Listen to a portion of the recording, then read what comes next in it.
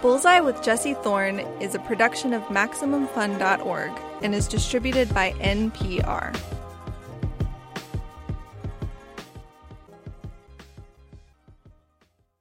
I'm Jesse Thorne. It's Bullseye.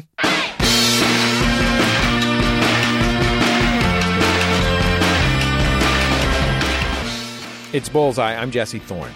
My guest, Barbara Kruger, is an artist. She works in text, mostly. Big, bold letters, usually in white over a ribbon of red. The text is often superimposed over black and white photos, pictures that look like they could have come from mid-century advertisements. The messages say stuff like, "Your body is a battleground," or "We don't need another hero," or "Don't be a jerk." If that doesn't ring a bell yet, you can find thousands of samples of her work on the internet. Maybe the fonts and colors remind you of something. The Supreme logo, that Instagram filter, it all started with Barbara Kruger. But have you seen Kruger's art in person? She does a lot of installation work these days. That's a fancy way of saying that her work just kind of consumes entire rooms. Huge rooms, giant walls. Big block letters taking up every inch of every flat surface you can see. Phrases like belief plus doubt equals sanity. Cell phones. Whose body? Whose beliefs? Her work isn't prescriptivist. It's almost an experience. It asks you to engage with the world. It makes you think and question yourself. She's one of my favorite artists. I'm so excited to talk with her. Barbara Kruger, welcome to Bullseye. It's great to have you on the show. It's great to be here. What is your beef with serifs? No beef. No beef. No. Have you ever worked with serifs? I feel like your commitment to Futura has been so extraordinary for so long. I worked with serifs for many years when I was a young designer at Condé Nast. Caslon, Bodoni, Baskerville. But actually, I've been using mostly for my installations Helvetica Ultra Compressed for the past few years. I still dip into Futura. Futura, I think that's the typeface in our logo. I think we put that in Futura. Yeah, it's pretty universal. Is that what you wanted out of it, that kind of universality? No, I just, I got my training as an editorial designer. And when magazines were still sort of sentient or available, and if you didn't get people to look at the page, you were fired. Not literally, but. And I found that the sans serif just cuts through the grease. And also, I spent my young years in New York, and the tabloids were an important visual force, and you had sans serif addressing you in that. And, I sort of just like the clarity, the reach out and touch someone-ness of it. You had only gone to art school for a little while before you started working. Why did you leave art school? Well, my family didn't have a pot to in, and we just didn't have very much money, and I got a scholarship or two, but it really couldn't sustain it. And after my first year and a half at Parsons, after Syracuse, I just felt like, I think I was almost 19, it was sort of time to get a job and support myself. What led you to want to go to art school? You went to regular college for a brief bit. I went to Syracuse that, right? for a year. I felt like a Martian. Why did you feel like a Martian? Class issues. I didn't belong there in many ways. I went there because I had heard it had a good art department. I didn't think I was going to be an artist, but I was always looking at fashion illustration, and I started out actually doing small fashion illustrations for 17 and Mademoiselle, and wasn't trained as a designer either. And I'm kind of an autodidact in just about all, actually. Did you have the idea when you got to art school that you were going to be a fine artist, or were you still focused on the idea that this was, like a trade? The fine artist thing was totally intimidating to me. When I was young, the art world, one version of it, the main version of it, was 12 white guys in Lower Manhattan. So there was really no way I could see myself clear through that. After about a year and a half, I left Parsons and I got a job first as a billing clerk, and then a few months later, I got hired at Condé Nast as a low-level called back of the book designer. What was your job? I laid out what was called the back of the book. They weren't big editorial spreads. They were turns, they were called. They were narrow columns, which you laid out the type and fit the photo in, or I did an illustration. And after a while, I got promoted to doing main spreads and work with some photographers. What was the physical process of doing that? I mean, I ask that as somebody who's been desktop publishing since I was 6 and I got Broderbund print shop or something, you know what I mean? Yeah. What were you doing to lay out those jump pages at the back of the magazine or whatever it was? Paste up. It was old-fashioned paste and sort of dummy type. And I would set the type both for back of the book and later when I became the main book designer. It was dummy type, and basically the copywriters would write to the amount of text that you had allotted them. And it was interesting because my job as a designer slowly morphed incrementally into my work as an artist. It's wild to me to think that the process went design first, text second. I remember from the brief time that I worked at a college newspaper, I remember the inverted pyramid that you're supposed to always put the least important stuff last, and that's because they might need to lop it off for space. But the idea that the magazine is first an aesthetic object that is then filled with textual information to the specifications of the aesthetics is wild. Yeah, well, it was a catalog for color advertising. That's the revenue stream for what is now an almost archaic practice. I say with some degree of sadness to a degree. It's not like I look at women's magazines. I don't really. But nevertheless, being part of that was interesting to me and informed my work, both on a visual level, on a level of class. It was an anthropology for me to enter into this world that I felt so marginal in to begin with. What did you learn about aesthetics from working in in an environment that has such kind of concrete goals? Boost ad pages, boost circulation. I think in the art department, we were mainly concerned with making the most visually effective, seductive, and satisfying to us article as possible. So we didn't feel sort of the hard sell drivenness of that, which was nice. So what changed? What led you to give yourself permission to explore making artwork, for the sake of making artwork, whatever defines fine art? You're an art professor. I don't even know the fine art, whatever labels, whatever categories. The thing was that you were unable to do before, that because you felt like you weren't included in it. It was not a possibility. Because all of us are in some ways products of the culture that constructs and contains us.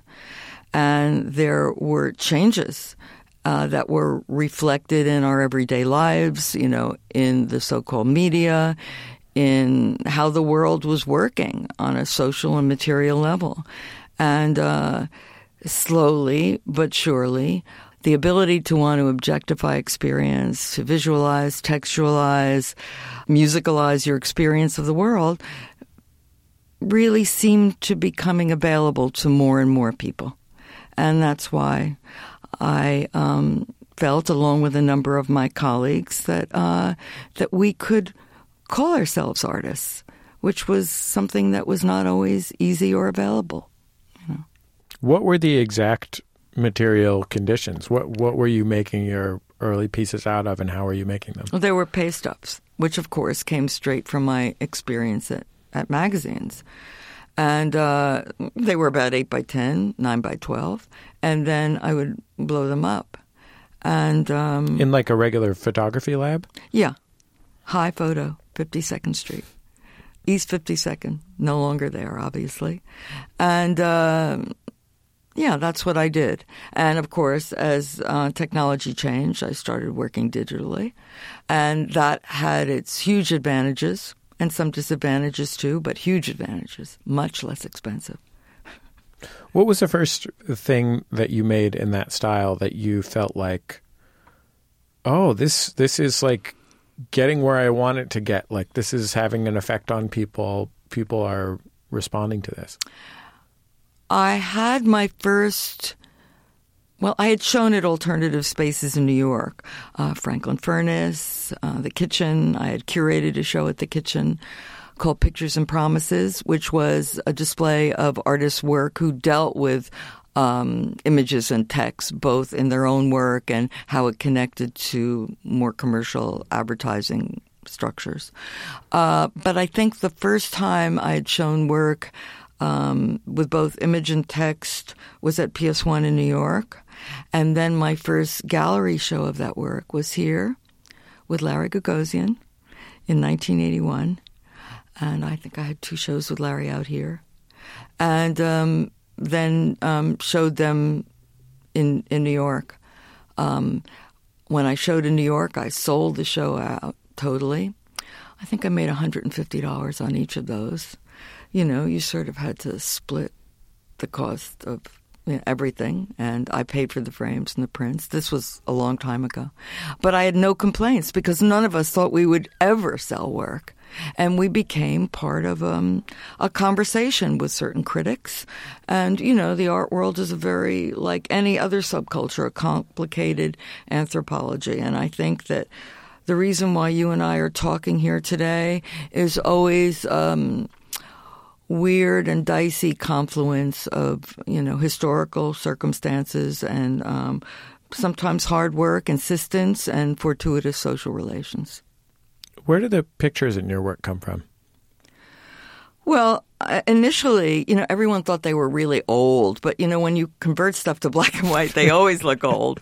Originally, I would sort of cruise, you know, magazines and almanacs and old books and newer books. And, of course, now that kind of sampling is everywhere, of course, there are duels and contestations around issues of so-called intellectual property, which in so many cases is just a euphemism for corporate control. It's not like I'm against all kinds of copyright. I'm not, but I do believe in a kind of Creative Commons notion. I'm not that proprietary about stuff because the way images travel and words and ideas and sounds travel in culture has been accelerated so through our online lives. You'll hear the rest of my conversation with Barbara Kruger after a short break. Stay with us. Still to come, on top of being a super famous artist, she is also a professor at UCLA. She'll tell me why she finds it to be such a rewarding job. It's Bullseye from MaximumFun.org and NPR. This message comes from NPR's sponsor, REI. REI believes that a life outdoors is a life well lived, and they have for 80 years. So check out their podcast, Wild Ideas Worth Living, for inspiring stories of people and taking the road less traveled. Hear from explorers, athletes, authors, and experts in the field. Follow how they're taking wild ideas and making them a reality every day. Find it on Apple Podcasts, Spotify, Stitcher, or wherever you listen to podcasts. Castlemont High is different from a lot of other high schools. This student, he got shot 4 times. I was just standing outside and heck of bullets. He held the gun up to my head. I'm Sam Sanders. 1 year after Parkland, we talk to kids who face gun violence every single day. Listen on It's Been a Minute from NPR. Is there a dog in a car at a bar on the street?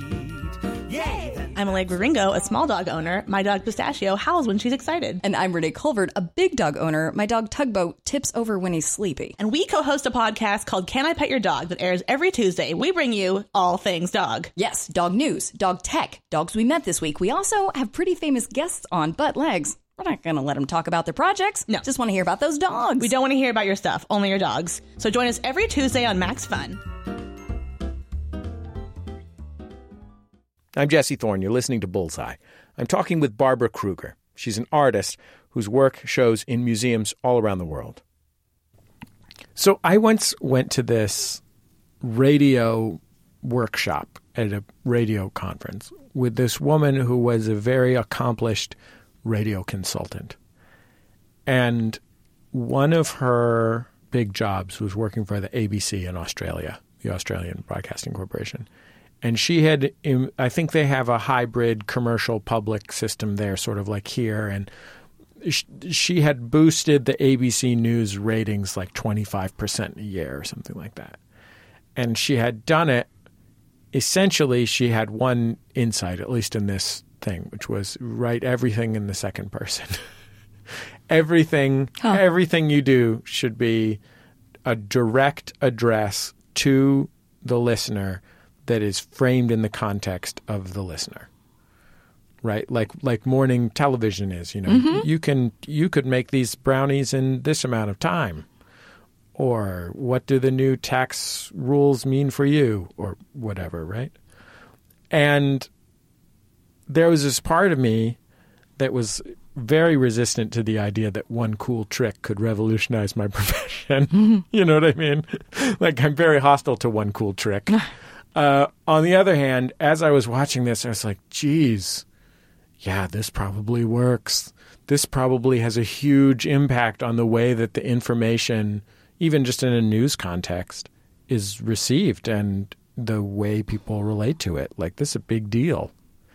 And your work is often directly addresses the person who is consuming it, whether through the use of the second person or by kind of implicating or including them in the group that the piece is talking about, that kind of thing. Was that always the case? Well, it's especially true in my video work, where people are speaking directly at the viewer or directly at each other, and you're in the middle of that. You know, it's always been something that I've used. But again, it's something that comes out of magazine work. You're addressing a reader. But also, if you grew up with television, which the news was direct address, or certainly online life and YouTube or whatever, you are addressing the camera. Many people are. And now with Instagram and selfie culture, it's so much about that, so much of a sort of collision between narcissism and voyeurism, you know. But I like to engage those sort of pronoun shifts. And, I mean, am I moving too much? That's no, not at all, not in the slightest. Mm-hmm. You have no reason to feel self-conscious. Okay. All right, I'm thinking of the sound. You're doing a great job, much better than I. I will not be listening to this. I mean, the sound of my own voice. This is like. Anyway, okay. So what do you like about directing the work so straight at the audience or roping the audience in so directly? You know, I can't even say I like it, you know. It's just a way of making meaning, you know, and sometimes it works better than others. I see all my work as a series of attempts, and you know, some people like it, some people don't. You know, you can't be everyone's image of perfection. I'm just trying to do the strongest, most powerful work that I can. Do you think about how the work will be received by people who are looking at it when you are creating it? Or even how you would like for it to be received? I think about the meanings it possibly might be making. I try to be vigilant about that. But, you know, you can't know it all, you know, and you can't put yourself in the subject position of everyone who looks at your work. I try to be aware of that. And, of course, you know, it's better to be recognized and appreciated than demonized. But, you know, I've always said that no work of art, no book, no piece of music, no building is as brilliant and major and extraordinary or as damaged and minor and failed as it's written to be. You know, so much judgment is based on these extremities of hyperbole. And I there's a lot of praise that I might dismiss because I never make those claims for my work. And a lot of reckonings and negativity that I feel sometimes might be right and sometimes are just part of a kind of pathology of envy. I feel like you must be in part trying to change the world in some way, right? Oh, God, I would never make those claims. Absolutely not. So, like, one of your most famous pieces is a woman's face in split down the middle, top to bottom, and it's in negative on one side and positive on the other side, and it says, "Your body is a battleground." And this was originally a poster that you made for a march in the late 1980s, March on Washington. 1989, yeah. In the late 1980s. Like, you make that work in part to move people to take an action, right? But it's not about, I would never say it's about changing the world. I mean, that to me, that kind of heroic. Well, you're definitely allergic to corniness, and that would be a corny way to put it. But. No, but that kind of heroic idea of the artist as mediator between God and the public and the ability to change the world, I just couldn't make those kind of claims. I do feel that when I made that poster, I had originally approached some organizations about doing it for them, but they didn't know who the hell I was. So I did it myself, and some of my students from the Independent Study Program of the Whitney Museum in New York, we all went out at night and put them up at 2 a.m. in those, and all around the city. And later on, I did a work without the instructions for the march. But again, I just saw that as one of many activities from so many people who were trying to make this march happen, and the bittersweetness of being at that march in 89 and sort of feeling so sad and crying because I had been at a march when I was much younger in the 70s, the only time I had ever been to Washington. And now we're still fighting the same battles around bodies, and not just women's bodies. The body is a battleground in the most general sense. But in this sense, of course, around reproductive rights. So here it is again. And it's so sad and ongoing. But never did I think that my work would change the world. I'm not being disingenuous and saying, oh, poor me, I do what I do, whatever. There's a big space in between there where you're sort of fueled by both insistence, ambition, and self-doubt. And again, I've said before, belief plus doubt equals sanity. On a certain level, one without the other is kind of scary. I was listening to an interview you did on my friend Rico Galliano's show a few years ago. It sadly is no longer a show. And you kind of offhandedly mentioned how much you like Howard Stern. I'm no longer ever surprised when anyone tells me that they love Howard Stern. Well, now everybody does it. But for those of us who were early adapters, I'm talking about very early on. I used to listen in New York in the early 80s and remember when he first came here to L.A., I wrote an article for Esquire and did the cover on him. And I remember him, it was his first cover, starting to read from it to Robin. And I'm thinking, I'm listening to this. I'm thinking, oh, my God, don't please. Because he's reading and he said, oh, I think she likes me. And then the next sentence was like, slap, It's like, oh my God. But he was a very different person then. It's like 30 years of psychoanalysis. He's not the same rageful person he was then. I feel like I don't have the emotional energy for Howard Stern. He's a terrific interviewer. I mean, more and more the show is about sort of celebrity interviews or people who are trying to make something that they've done, visible to the public. And he's a great interviewer, but I still prefer the banter between all the folks in the studio as opposed to the celebrities. What do you like about it? About the banter? Yeah. I think that he's very smart, witty, funny guy with a great grasp of the goof. And I think the interaction with the people he works with is both based on admiration and abject humiliation. And I think that his sort of, especially the earlier shows, the brutal anthropology of showing just how low people will go, was a sort of forerunner of the reality television that we're seeing today, and the need for people to constantly be either on a screen or to be seen through a screen or to look through a lens. When you teach students now, what you do at UCLA, what do you want them to leave with, given that you got only a very brief time in the ivory tower as a student yourself? Well, first of all, I should say I love teaching at a public university, and I would not be teaching if that wasn't the case. There's also a difference between the graduates and the undergraduates. It's a very competitive school, very competitive. Undergraduates, it's a thrill that so many of my students are first generation to go to college, first generation to speak English, and I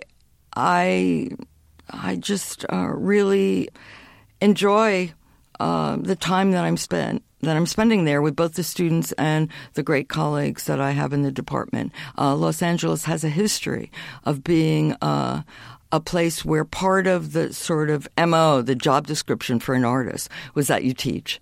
Not because it's a part-time job, but because it's part of your practice, because there are so many art schools here and great universities that have art departments. So it really is a part of the work, and being in a public university makes it even richer and more rewarding. So what do you want them to leave your class with, especially undergrads who might not even have by the time you get to graduate art school, you've got some ideas about who you are as an artist and what you want to be as an artist, even if they might change later. But when you're an undergrad, you're still really finding your feet, I imagine. Many of the undergrads will not be artists. They'll be mathematicians or architects or engineers, because it's an art department, But some of them will be artists, and some of them are so young. And the exhibitions that they're doing in the gallery at school are so good. And it's so satisfying as a teacher, and also to remember my short time in school, how an instructor had the power to give you an okay. Yes, you can do this. Or yes, you have some self-worth. Or yes, I believe that you have ability. And it sort of was really important for me. And I never forget that when I'm working with students. Barbara Kruger, thank you so much for taking all this time to come and be on Bullseye. It was so cool to get to talk to you. Thank you. Thank you very much. Barbara Kruger.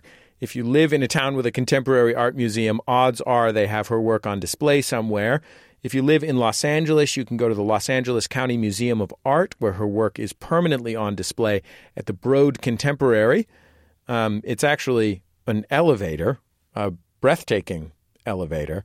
She also has a breathtaking, enormous outdoor wall at the Geffen Contemporary at MoCA in Little Tokyo in Los Angeles that I actually just made a field trip to go see with my 7-year-old daughter. And it's amazing.